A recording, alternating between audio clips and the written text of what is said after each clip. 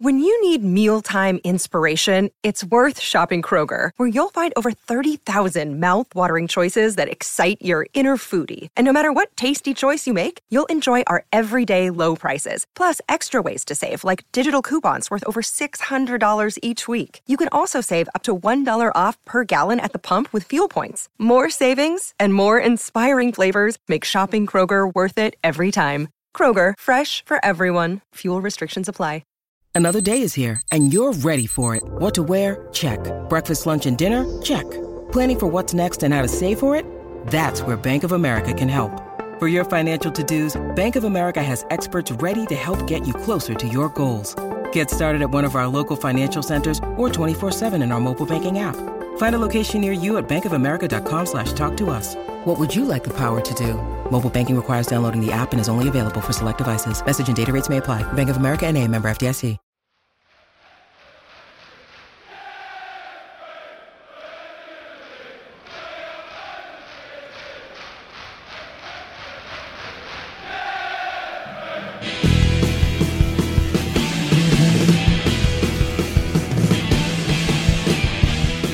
Hello and welcome to the Chelsea. Another week goes by, another chance at playing Tottenham and beating them, another chance at going and seeing Manchester City and working out just where we are.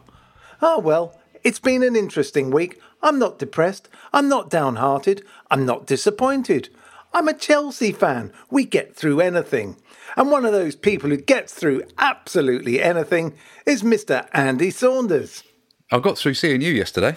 Yeah, I know. I can't, see, I set you up for these. You know, you come to my house, sit here, drink our tea and abuse me. It's just so I mean, you weird. didn't have any proper milk, but I mean, apart from that, it was lovely. Oat milk, thank you very much. You know, I'm doing my bit for the planet. I popped by to see Kerry yesterday on my way back from Manchester. Yes, you did, and it was very nice to see you. I tell you who it's also nice to see. It's only Mr. Ivor Badil. Hello, I'm a big fan of oat milk. I gave up dairy a few years ago. Graduated from soya milk. Now, I love the oat milk, but you've got to have it without the sugar. Yeah, The barista one is full of milk. Get the sugar out. Alpro, what is it? No sugars. And it's the chilled one from the fridge. God, and it's fantastic. Literally the most middle-class football podcast ever. Woke. We're so woke. We are so... Listen, I don't have a lot of milk in my tea anyway. I only have a little dash. So it didn't bother me. But it's like, you know, get some proper milk in, for Christ's sake. Stop it. No, it's people like you that are destroying this planet. Thank you very much. Also, black tea is very good for you as well. Yeah. Do you eat meat, Kerry? No. You're not. Well, okay, that's a bit of a lie. Right, anyway, I never said I wasn't a hypocrite, thank you. I know you don't, but you eat fish, don't you? Yeah. Well, fish are bastards. They deserve to die. Yeah. You're always out catching them, aren't you? Absolutely. And when I catch them, Well, a lot of people won't know that you are actually a poacher, aren't you? Oh, look, he's gone quiet there. He can't own up to that. You know, if you see a man looking a bit dodgy down a river, it's probably Andy, isn't it? No. Actually, bringing it back to football. What? I was going to say, sorry, yeah, I know, it's ridiculous. But as a poacher, this is going back a long way, but I was immediately kind of thought Sniffer Clark, Alan Clark, he was the classic sort of poacher. Who from Chelsea, I mean, Jimmy Greaves possibly, when we had him, who would be the Chelsea's classic poacher? Because I think Peter Osgood was not a poacher, he was classier than that. Who's the Chelsea poacher, if we had one? It is. I mean, it's one we might have to open up to the world. Would it be Matthias Kesman? Oof. Well, for that moment, he actually poached an actual goal in an actual cup final. Exactly. Yeah. Or Mutu. He was a lot of things, but I'm not sure he was a poacher. Well, he might have been in a different way. Yeah. We could go down quite a lengthy rabbit hole of scratching our heads here. Yeah, we could, but It's quite fun. And let me just say publicly, Andy isn't really a poacher. He's fully paid up. I don't want him saying, I can't believe the abuse I've had on Twitter about being a poacher. Nobody's going to care whether I'm a poacher, Kerry. That actually gives me a sheen of cool. If I was an actual poacher, people think it was cool. I don't mind you calling me a poacher. It makes me sound dangerous and slightly edgy. I'm just not. Maybe we should have one of those polls on Twitter. You know, is Andy cooler as a poacher or not? Anyway, do you fish, Ivor? No, not at all. I've tried once or twice and can't really get in Greece last time. Actually, I went on a boat a few years ago and sort of did some fishing. Didn't really catch anything, but then the guy who we were with caught quite a big fish, and he gave it to me for the classic photo. Yeah, look at this, what I've caught. I didn't actually catch it. But no, it's not something... It's one of those things that, you know, in theory, I sort of quite like the idea of just sitting for hours, you know, whiling away some time with your own thoughts, gently fishing. But actually, in reality, I find that really, really boring.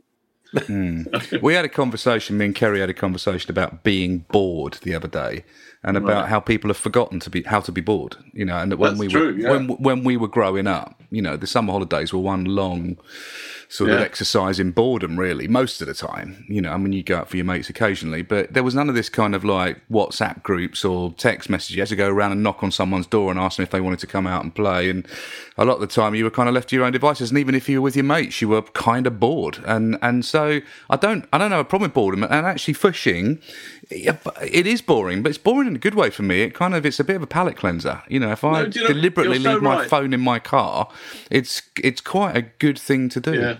But no, I think Einstein actually said you need to have time when you're doing nothing, just to let your brain be free and you know, because you're right. It's just constant with the phone. You go from one thing to another thing.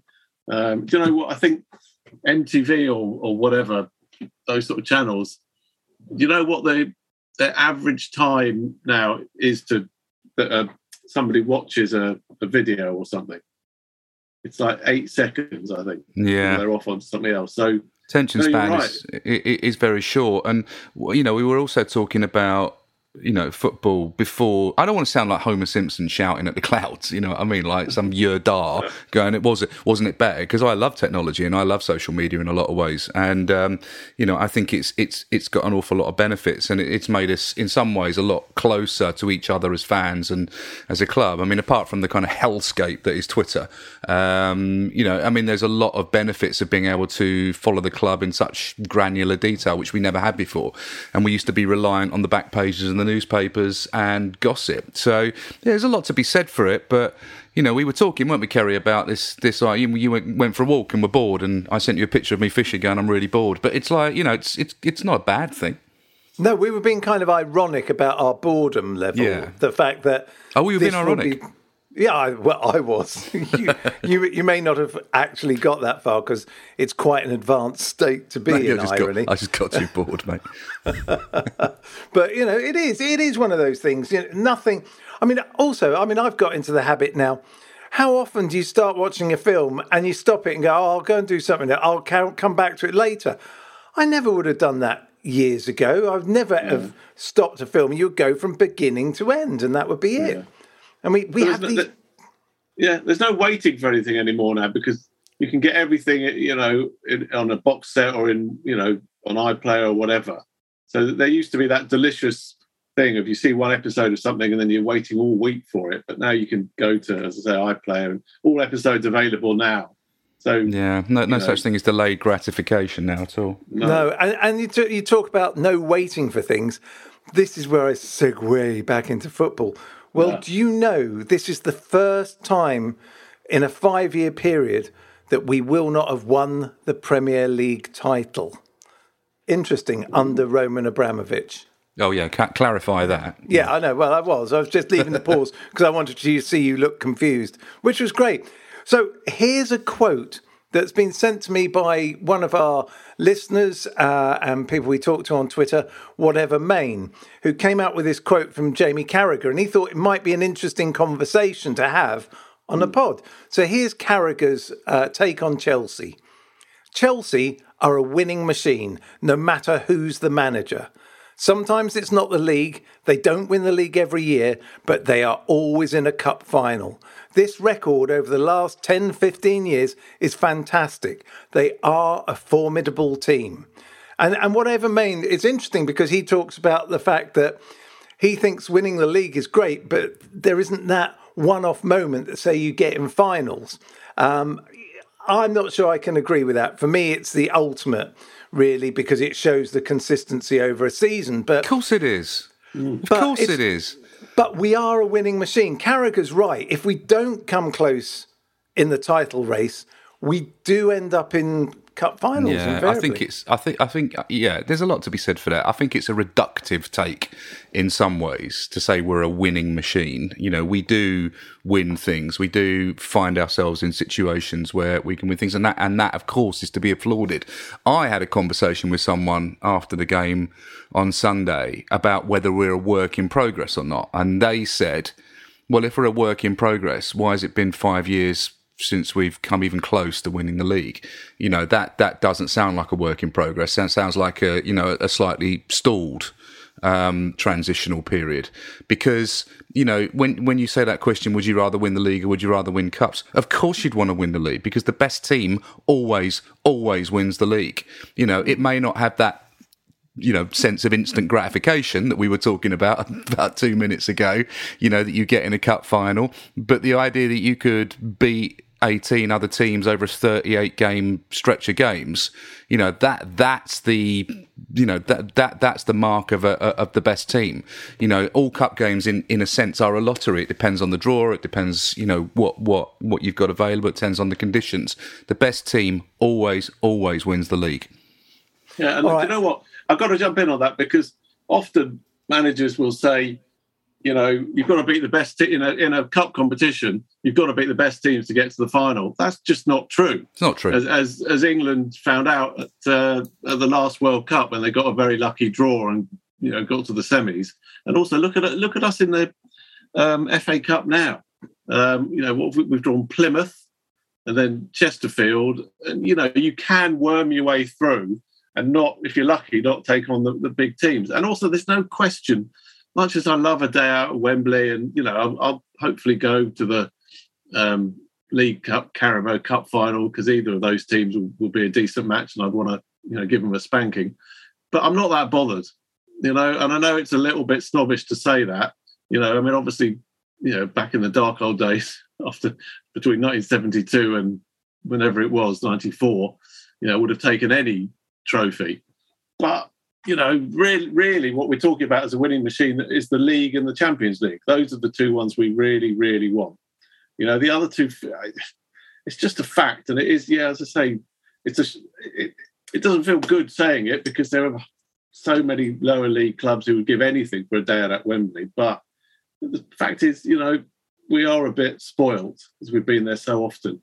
And it feels a bit too easy. You know, I think if you enter any competition, you should be in it to win it. I mean, I think most people would say that. Mourinho always said that. If you're in it, you should win it. Whether it's the Carabao Cup or the Johnson's Paint Trophy. I mean, whatever competition you're in, there's no point being in it unless you're in it to win it. So, you know, I like the Carabao Cup. I like the the chance to see, you know, fringe players or players that don't normally get things. That's a good thing. The FA Cup, for me, as a man of a certain age, still has a certain romance about it.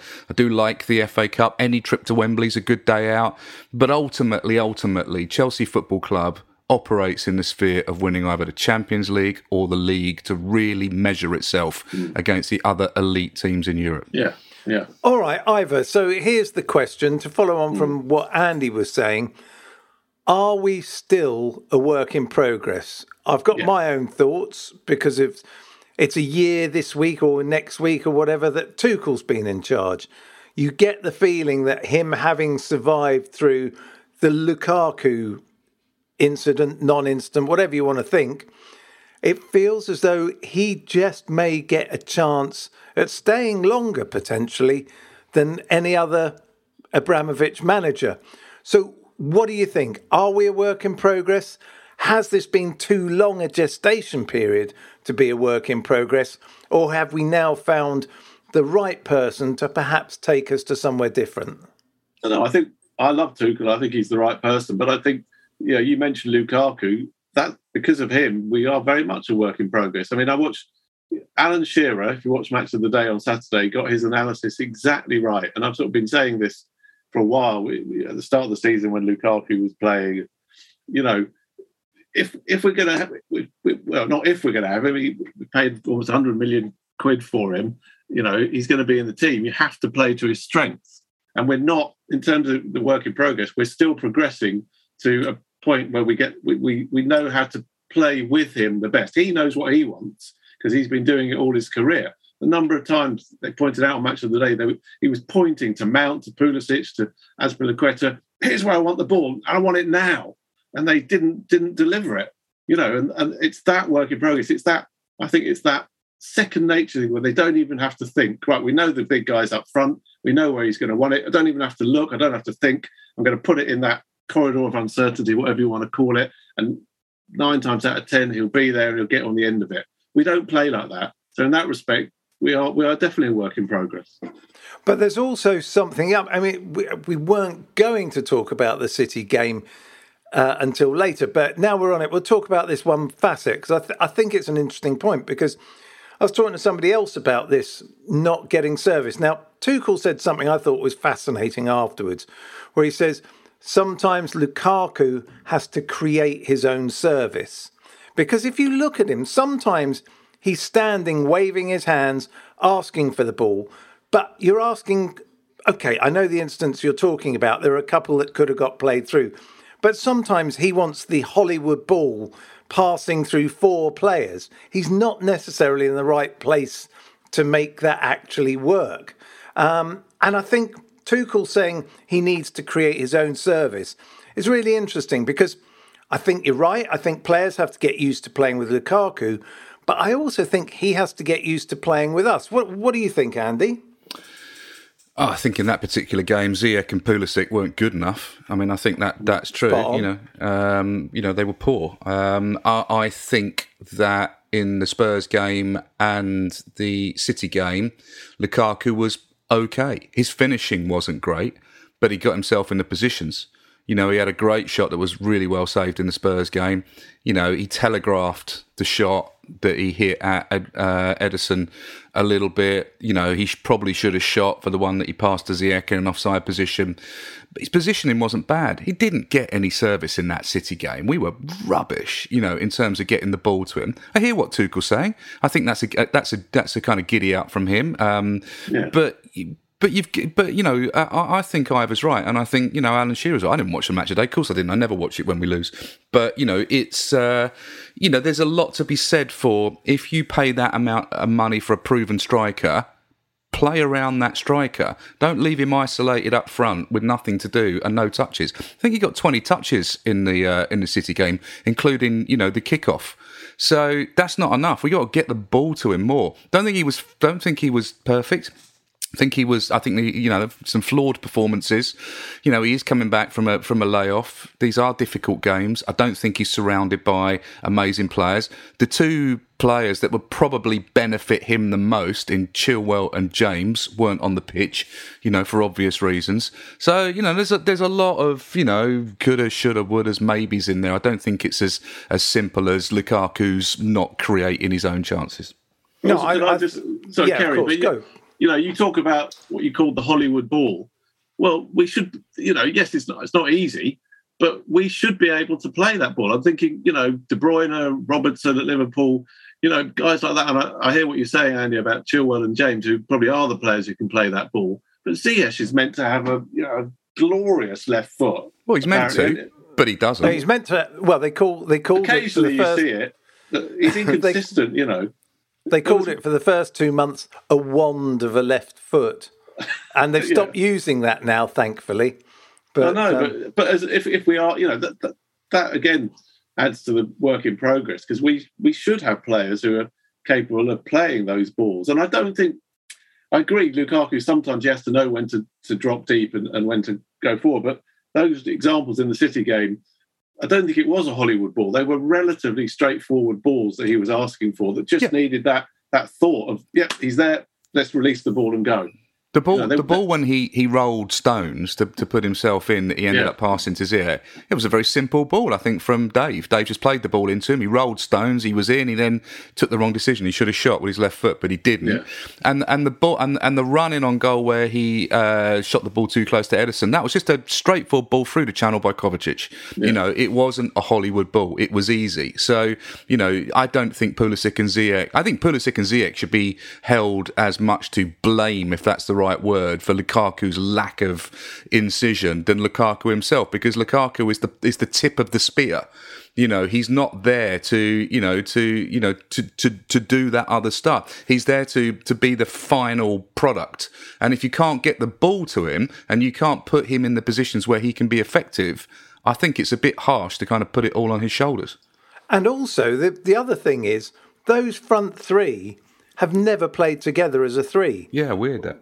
Yeah, that kind of always worries me. You think in a big game like that, you need to have played a couple of times, surely, at least, to be working out where everyone's going to stand and where everyone's going to be. We simply don't have that talismanic creative player that we had in Hazard for so long.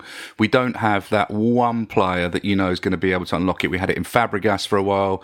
We have it in those amazing players that we know can pick the lock. We don't have that at the moment. We have a lot of players that could. Pulisic could. Ziyech could. Werner we know has certain strengths. Havertz, we have never seen the best of Havertz, I don't think.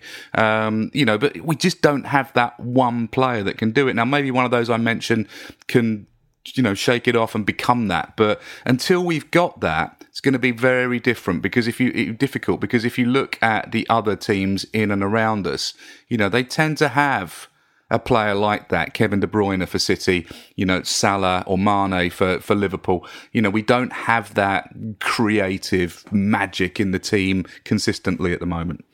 No, I'd agree. Well, look, we should probably go to a commercial break now.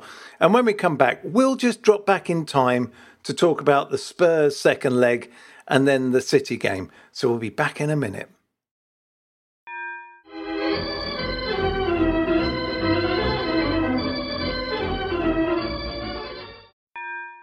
And we're back. Right, okay. Before we go further into the City game, let's drop back a few days and the Carabao Cup semi-final second leg away at Tottenham. Now, Andy, how did you see this one panning out? We were 2-0 up from the first leg. Was this going to be a trickier occasion? Were you worried? Because, of course, this was about your first away game of the season, wasn't it? I think it was my first away game of the season, yeah. What a pain in the arse Spurs is to get to. I mean, it just is. We went down to Liverpool Street and then across the White Hart Lane. Not too bad, but still irritating. The alternative is to go to Seven Sisters and walk like 2 miles down to Tottenham High Road, and then afterwards we were separated from the Spurs fans and made to go on a kind of 2-mile loop via Northumberland Park to Tottenham Hale. I mean, I just hate going there because it's just so difficult to get to. They spent £1 billion on a stadium and the transport links are terrible. Anyway, that's my little rant about going to the game. Team-wise, obviously, Kepa in goal because Mendy is at the African Cup of Nations. Looks like a back four of Azpilicueta, Christensen, Rudiger and Sarr. Sarr continuing his run in the team.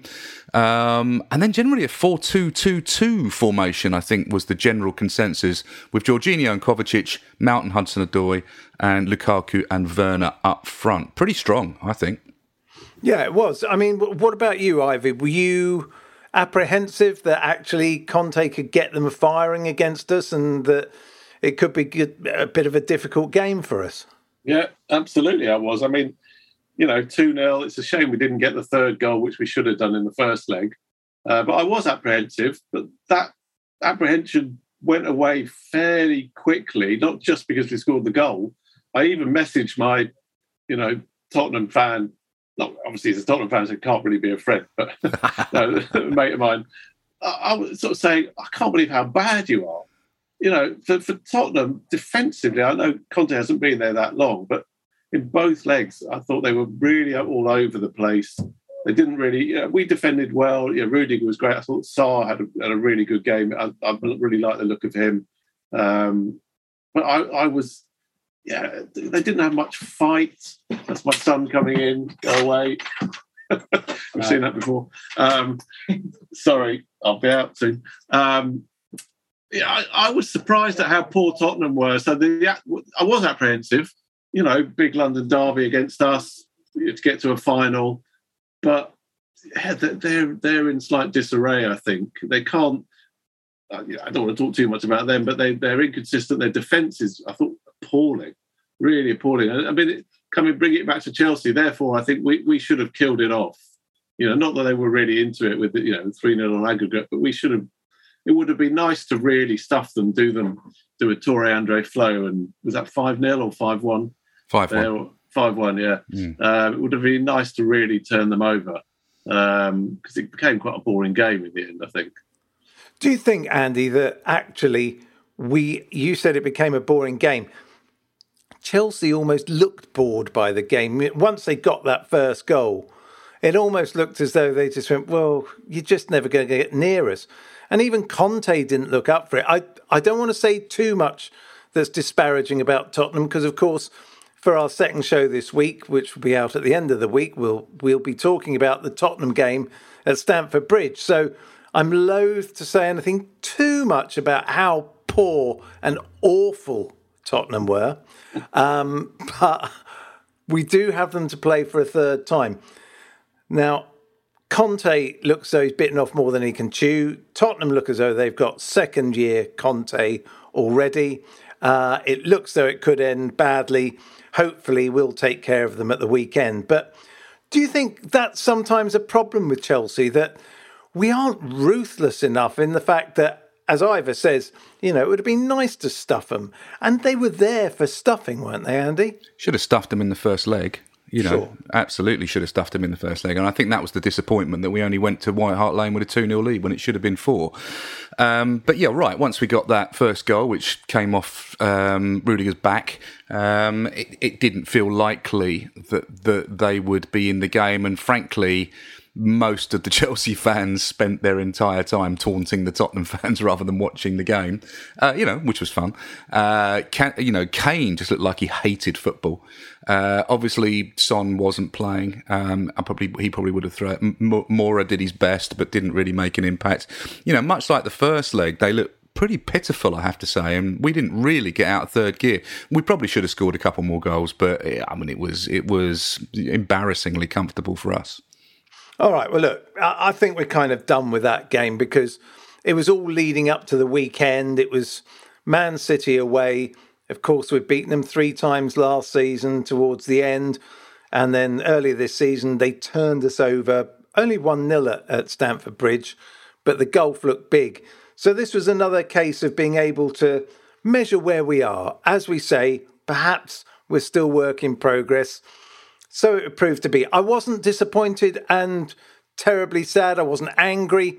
I just thought you could see we're getting closer to them, but without our top players like Reece James and Ben Chilwell, we've got several big problems, which we'll come to in a minute. I just don't think we disgraced ourselves.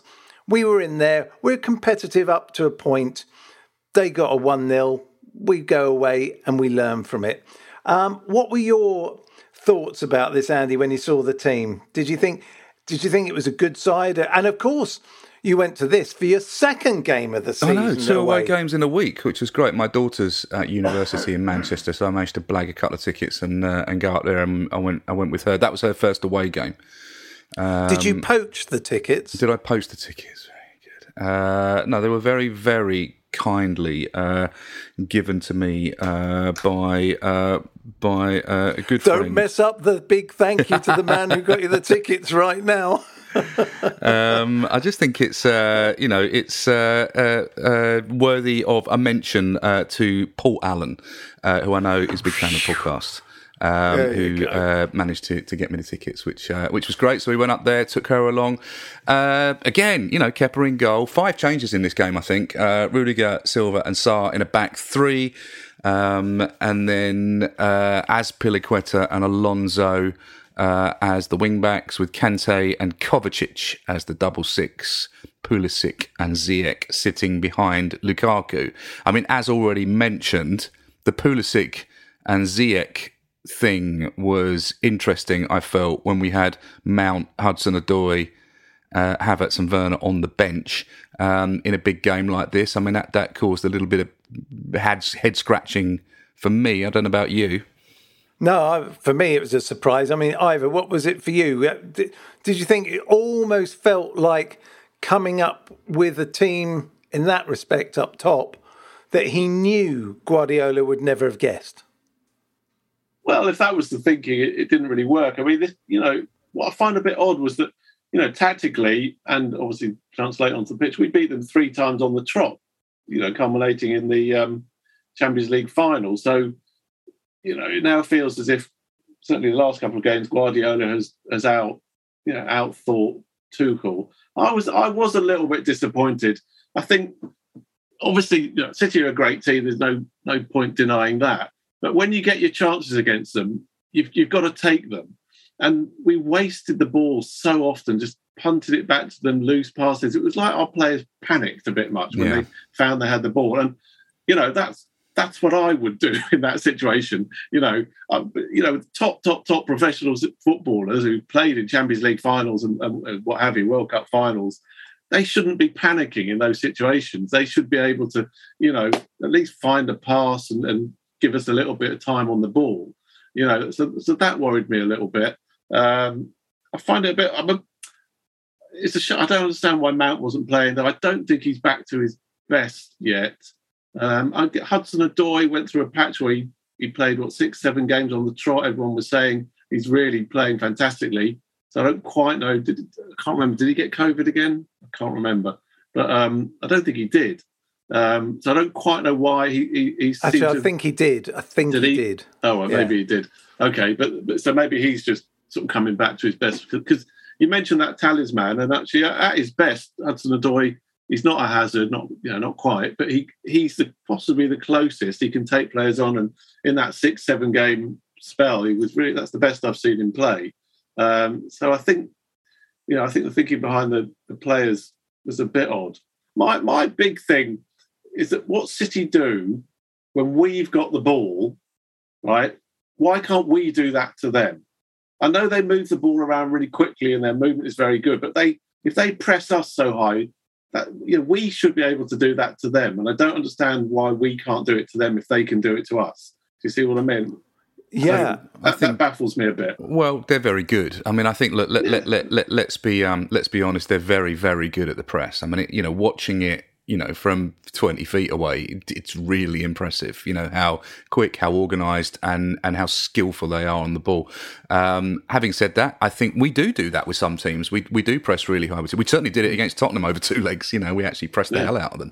And against Liverpool, to be fair, we were, I thought, extremely good in that game at it. Maybe there's an element of tiredness. We haven't pulled the COVID card. We haven't cancelled any games. We have got a lot of injuries. I mean, they're all excuses. Fact of the matter is, they're just better than us. They're better than us. And I think that you're right. We should have taken those chances. And it took a wonder goal by former Chelsea player Kevin De Bruyne to win it for them. And they didn't have a huge amount of chances. And defensively, I thought we were solid enough to keep them out. And you're absolutely right. We have to take those chances. But overall, they just look better than us. I'm afraid. But can I just, sorry. Yeah, I sometimes wonder, and obviously this is a huge risk, and I've thought this for ages, right? Because they basically use their goalkeeper, and a lot of teams do, as a sort of sweeper, if you like. I almost wonder, right, if one of our players should mark their goalkeeper, right? And I know this sounds really, really odd, right? But it would really throw them. Obviously, because then they wouldn't be able to pass back to their goalkeeper. It would really disrupt their system. And we'd have to do it very carefully, because obviously you couldn't, say if it was Lukaku who was just basically essentially marking their keeper, we couldn't pass to him because he'd be offside. So when they've got possession, you just keep him on their goalkeeper, right? I think it would really essentially, I think what you've got to do is be really clever and try something unusual to just really throw them. I think that's actually mental. I mean, but they should try it. I like the thinking outside the box. Goal aspect of it. hanger. But a goal hanger. hanger. Yeah, exactly. Essentially, what that means is you're playing with 10 men against one of the best teams in the world. But I think it would really throw them. And if when we got possession, Lukaku immediately dropped back. Because the other thing I also think on another level, right, to get over the press, I don't think I've rarely seen this do this. So if Kepa's got the ball a couple of times, he was going to lay it short to Silva or whatever. He said, no, go upfield. So he's going to do a long kick. What I've never seen is our players rush off, then the City players drop back. Then one of them quickly runs forward and he passes it to them. So then he's got a bit of time on the ball. I don't think I've seen that. This is kind of what I mean. I know it's a bit nuts, but these sort of things, just because you're not going to beat them, man for man, as it were, because they are better than us. There's not a lot in it, but they are. So you just try these slightly different things to the kind of Lukaku thing wouldn't work because essentially, he certainly wouldn't be able to touch the ball when it would be coming forward because he'd be coming back from an offside position. He'd be offside, yeah. But also as well, those strikers, they have a defensive role to play as well. They can't just stand up there goal hanging, otherwise everybody would. So it's risky. I agree with it's risky. It wouldn't work. But the idea of trying different things, I totally agree. Listen, watching it, there were moments when we talked about it at the beginning of the show when we just weren't crisp enough in our passing, we weren't bold enough and brave enough in our passing, and we weren't accurate enough in our passing. And I think if you look at who's missing in that team, those players that I mentioned, put to one side the fact that you haven't got Reece James and Ben Chilwell, where basically half our goals came from. Not having some of the other players on the pitch for that game was marked. I mean, if you haven't got Havertz playing and you haven't got other players sort of helping with the creativity, it's difficult. And I just think it's it's just a bad time to play them. And and they're very good. I mean, they're not whatever it is, 13 points clear for because they're they're not there for any other reason apart from they're very good. I think also, look, there are certain things. There for me, there's a couple of real burning issues at the moment. One is, I hate to say it, but I think there's nothing we can do about it at the moment. But Marcus Alonso, once he gets a yellow card inside a few minutes, is done for the game. And I also think that affected Malang Sarr in the fact that Sarr was having to come across and cover behind and try and help out Alonso, because his first reaction, Alonso, when he sees a player is to reach out and try and grab him half the time. And I think we need... If I was going to say... It was telling they put Sterling on him. I mean, they just literally just stuck him on him, wasn't it? It was just, the weakest link and everything. Malang Sarr didn't have a good game. He didn't.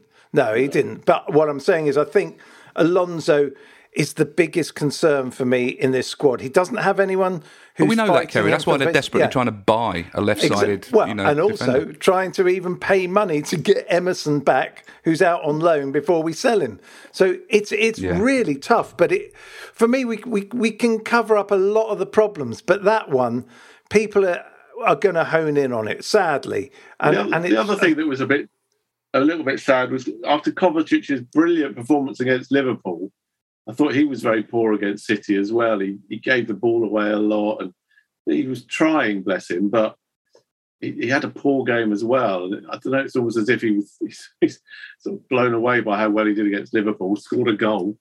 And, that slight inconsistency with him. I really like him as a player.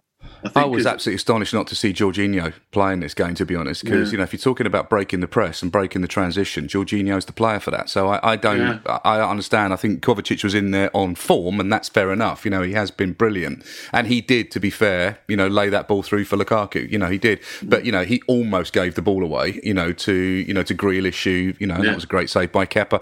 But there were big problems with the press, and if you don't have Jorginho in there, who is able to help break it and help transition. That's what he does. If you haven't got him in there, I don't know. There's part of me that if I was a conspiracy theorist, and I'm not, but if I was, there is an element of like, do we go absolutely balls out for this game, or do we go with a full strength team to Brighton and get 3 points there? Because the league's gone. I mean, I know we go there to win. I know that's nonsense, right? But, you've got to churn through all the possibilities in your head. I get what you're saying. I mean, personally, I think it wasn't the game for Jorginho. Why? Because I just think Kante and Kovacic, if they were on form, would be able to cope. But it's all about the press, Kerry. Yeah, but I'm still And who got caught in the press? Yeah, okay. Well, I mean, Kante had his worst game for us in probably since we bought him, actually. But I prefer seeing them in a game like that. I think Kante and Kovacic think quicker, move the ball quicker. But there were so many problems with the team that we had that it kind of nullified it, that actually in the situation, Jorginho would have been better if we'd have known how bad those two were going to be. But the one other thing I would like to say and give him some praise is how good I think Kepa's looked. I think he's been, it's obvious that they've really worked at him. He's catching balls in the air. He's making saves. Nothing he could have done about De Bruyne's goal. I'm quite impressed at how he's reinvented himself. What do you think, Ivor? No, that is good. I mean, is he still the most expensive goalkeeper in the world? Yeah. Yes. I think he is, yeah. So maybe when he first came, that weighed on him a little bit and he felt the pressure too much. I mean, it's an interesting situation because if he is, if he has shaken off the dodgy keeper thing, which hopefully he has, then we've got two really good keepers. And what do you do? I think for me, Mendy at his best still edges it. And, it's difficult to have somebody, that good basically playing second fiddle to someone. So, will he be happy to stay? Because well, it's not. I don't think it's a question whether he'll be happy to stay. It's can anybody afford his wages if we would, or his fee? But that's an interesting thing because I always wonder this. I'd give anything to have been a footballer. So it's not as if someone bought him. It's not as if he's going to be playing for peanuts. So I would rather play, come what may, than sit on the bench. But is it so? Essentially, you're saying, because he won't go for less than 70 million or 300 grand a week or whatever it is he gets. He's happy to sit on the bench. I mean, it's his job. He's not a fan. He's not doing it for pleasure. It's his job. And, we always say this on this podcast. Let's not confuse footballers with fans. They're not. And I think that I totally get what you're saying about wanting to play. And I'm sure he would in ideal circumstances. But footballers measure themselves and value themselves about what they're paid and how they're respected. So it would be humiliating for him professionally to go somewhere for a lot less than he was bought for on a lot less wages. That's how he would perceive it. And that's how footballers do perceive it. Well, yeah, maybe they do, but I think it'd be them. Well, I think it would be a lot less. I mean, I don't think anyone. No one's paying 70 million for him, are they? No, nobody's paying 60. No. Okay, right. Well, let's see. Where would you be happy? What price would you? Okay, let's auction Kepa off right now. Right? Do I hear 15 million, Andy? Oh, yeah. He's a 15. Do I hear 20 million? He's a 30 million pound keeper. Yeah. 30 million. Do I hear any offer above 30 million? We're not taking a 40 million pound hit on him, and he's not going to take a 150 grand hit on his wages. So, that's just not going to happen until he reaches the end of his contract. So, we're all winners. He's going to get paid, and he's going to be our second string keeper until the end of his contract. Well, then you're right. Well, then in which case they've done a very, very good job on him. So that when he does need to come in the team, you're right. I think he's really improved. He seems to be more confident. He's better with the crosses. He was always a good shot stopper. That was his main, main thing. He's got two issues, hasn't he? One is his height, and his inability because of his height to come for crosses in the same dominant way that Mendy does. And sometimes for those top bins shots, he struggles a little bit. And on the stretch, I agree with Kerry. There's nothing he could have done for that De Bruyne goal. That was a work of art. And his other thing is distribution, which has always been a little bit iffy. And a couple of times on Saturday, just pinged the ball straight out of play, didn't he, from kicks? And you could say the same about Mendy. Mendy's distribution is suspect as well. You can. And so, I think there are a lot of his games. I've never questioned his mentality at this level. I mean, some players would have gone to pieces after some of the experiences that he's had. But, he hasn't. You know, he stayed strong. He's obviously got a lot of self-belief. He's very well thought of on the squad by all accounts. You know, so if he's happy to be a squad player and come in and cover this period while Mendy's away, then, you know, good luck to him. Right. And that was a great save from Grealish. You know, really good save. Yeah, I was right behind it. It was really good. It was great. Well, okay, that kind of wraps it up. We're just about out of time. Of course, we will be doing our podcast at the end of the week where we'll be looking forward to the Tottenham League game. So lastly, we weren't a disgrace against City. Were we disappointed? Were you going, okay, this is where we are at the moment. We will move on from here. Firstly, Andy. Yeah, I was disappointed. I'm always disappointed when we lose. Not nice to, to leave at dawn for a 12:30 kickoff and schlep your way over to the Etihad and see us lose, particularly when you're standing right next to the City fans who give you grief for the whole game, and then you have to sort of walk out listening to them celebrate. Nobody likes that. That's not fun. That's just part of being a football fan. But if I reflect on it with a little bit of distance, it's no disgrace losing to this team. They're a very good team. Ivor, any last thoughts on the City game? No, I was disappointed. Andy's exactly right. And it's very interesting what you say, because I don't really watch Match of the Day when we lose because it's too depressing. Sometimes even when we draw, depending on whether we threw it away or whether we came back.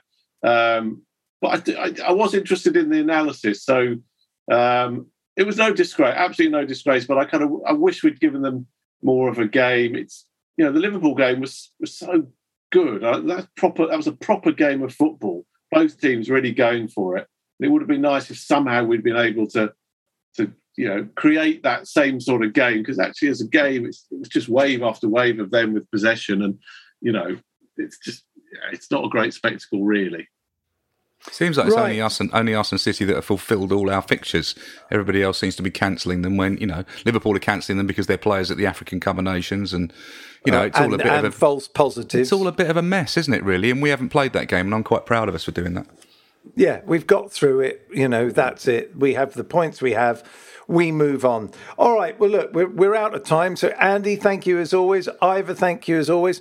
Join me later in the week when we will be chatting about the Tottenham game in the league. Until then, oh no, of course we've got Brighton to come, haven't we? Why did nobody say that? Are you going to that one, Andy? I am. Another one. I know. A hat-trick in a week. 3 away games in a row. Oh my gosh. Of course. Well, yeah, we should get the last predictions on that. Sorry, everyone. Don't turn off. Listen now. The really interesting stuff's coming. So, yeah, Brighton away. How do you see this one then, Ivor? Well, I would love us to spank them after the really depressing 1-1 draw at the Bridge not that long ago. But they are good. They're a good team, and they annoyingly score a lot of late goals. I'd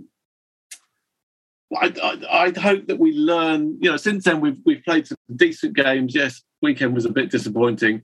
It looked like we've slightly turned a corner. 2-0, we'll beat them. Okay, Andy, over to you for the last word on that. Yeah, Brighton, decent team with decent manager. I've been there and seen us spank them before. Saw Willian score an amazing goal there in the Christmas period. That was a great game to go to. Look, they're fallible. I mean, they've only got 28 points. They've got a couple of games in hand.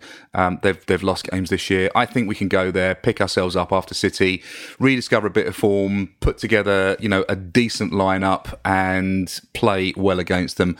I'm also going to go 2-0. All right, excellent. Well, I am going to go for 3-0 to Chelsea, Malang Sarr hat-trick. There you go. That's it. We're out of time. Thank you, Andy. Thank you, Ivor. We'll speak later in the week about the Tottenham game, and we'll see you all very soon. If you want to advertise on or sponsor this show, check us out at playbackmedia.co.uk. Sports Social Podcast Network.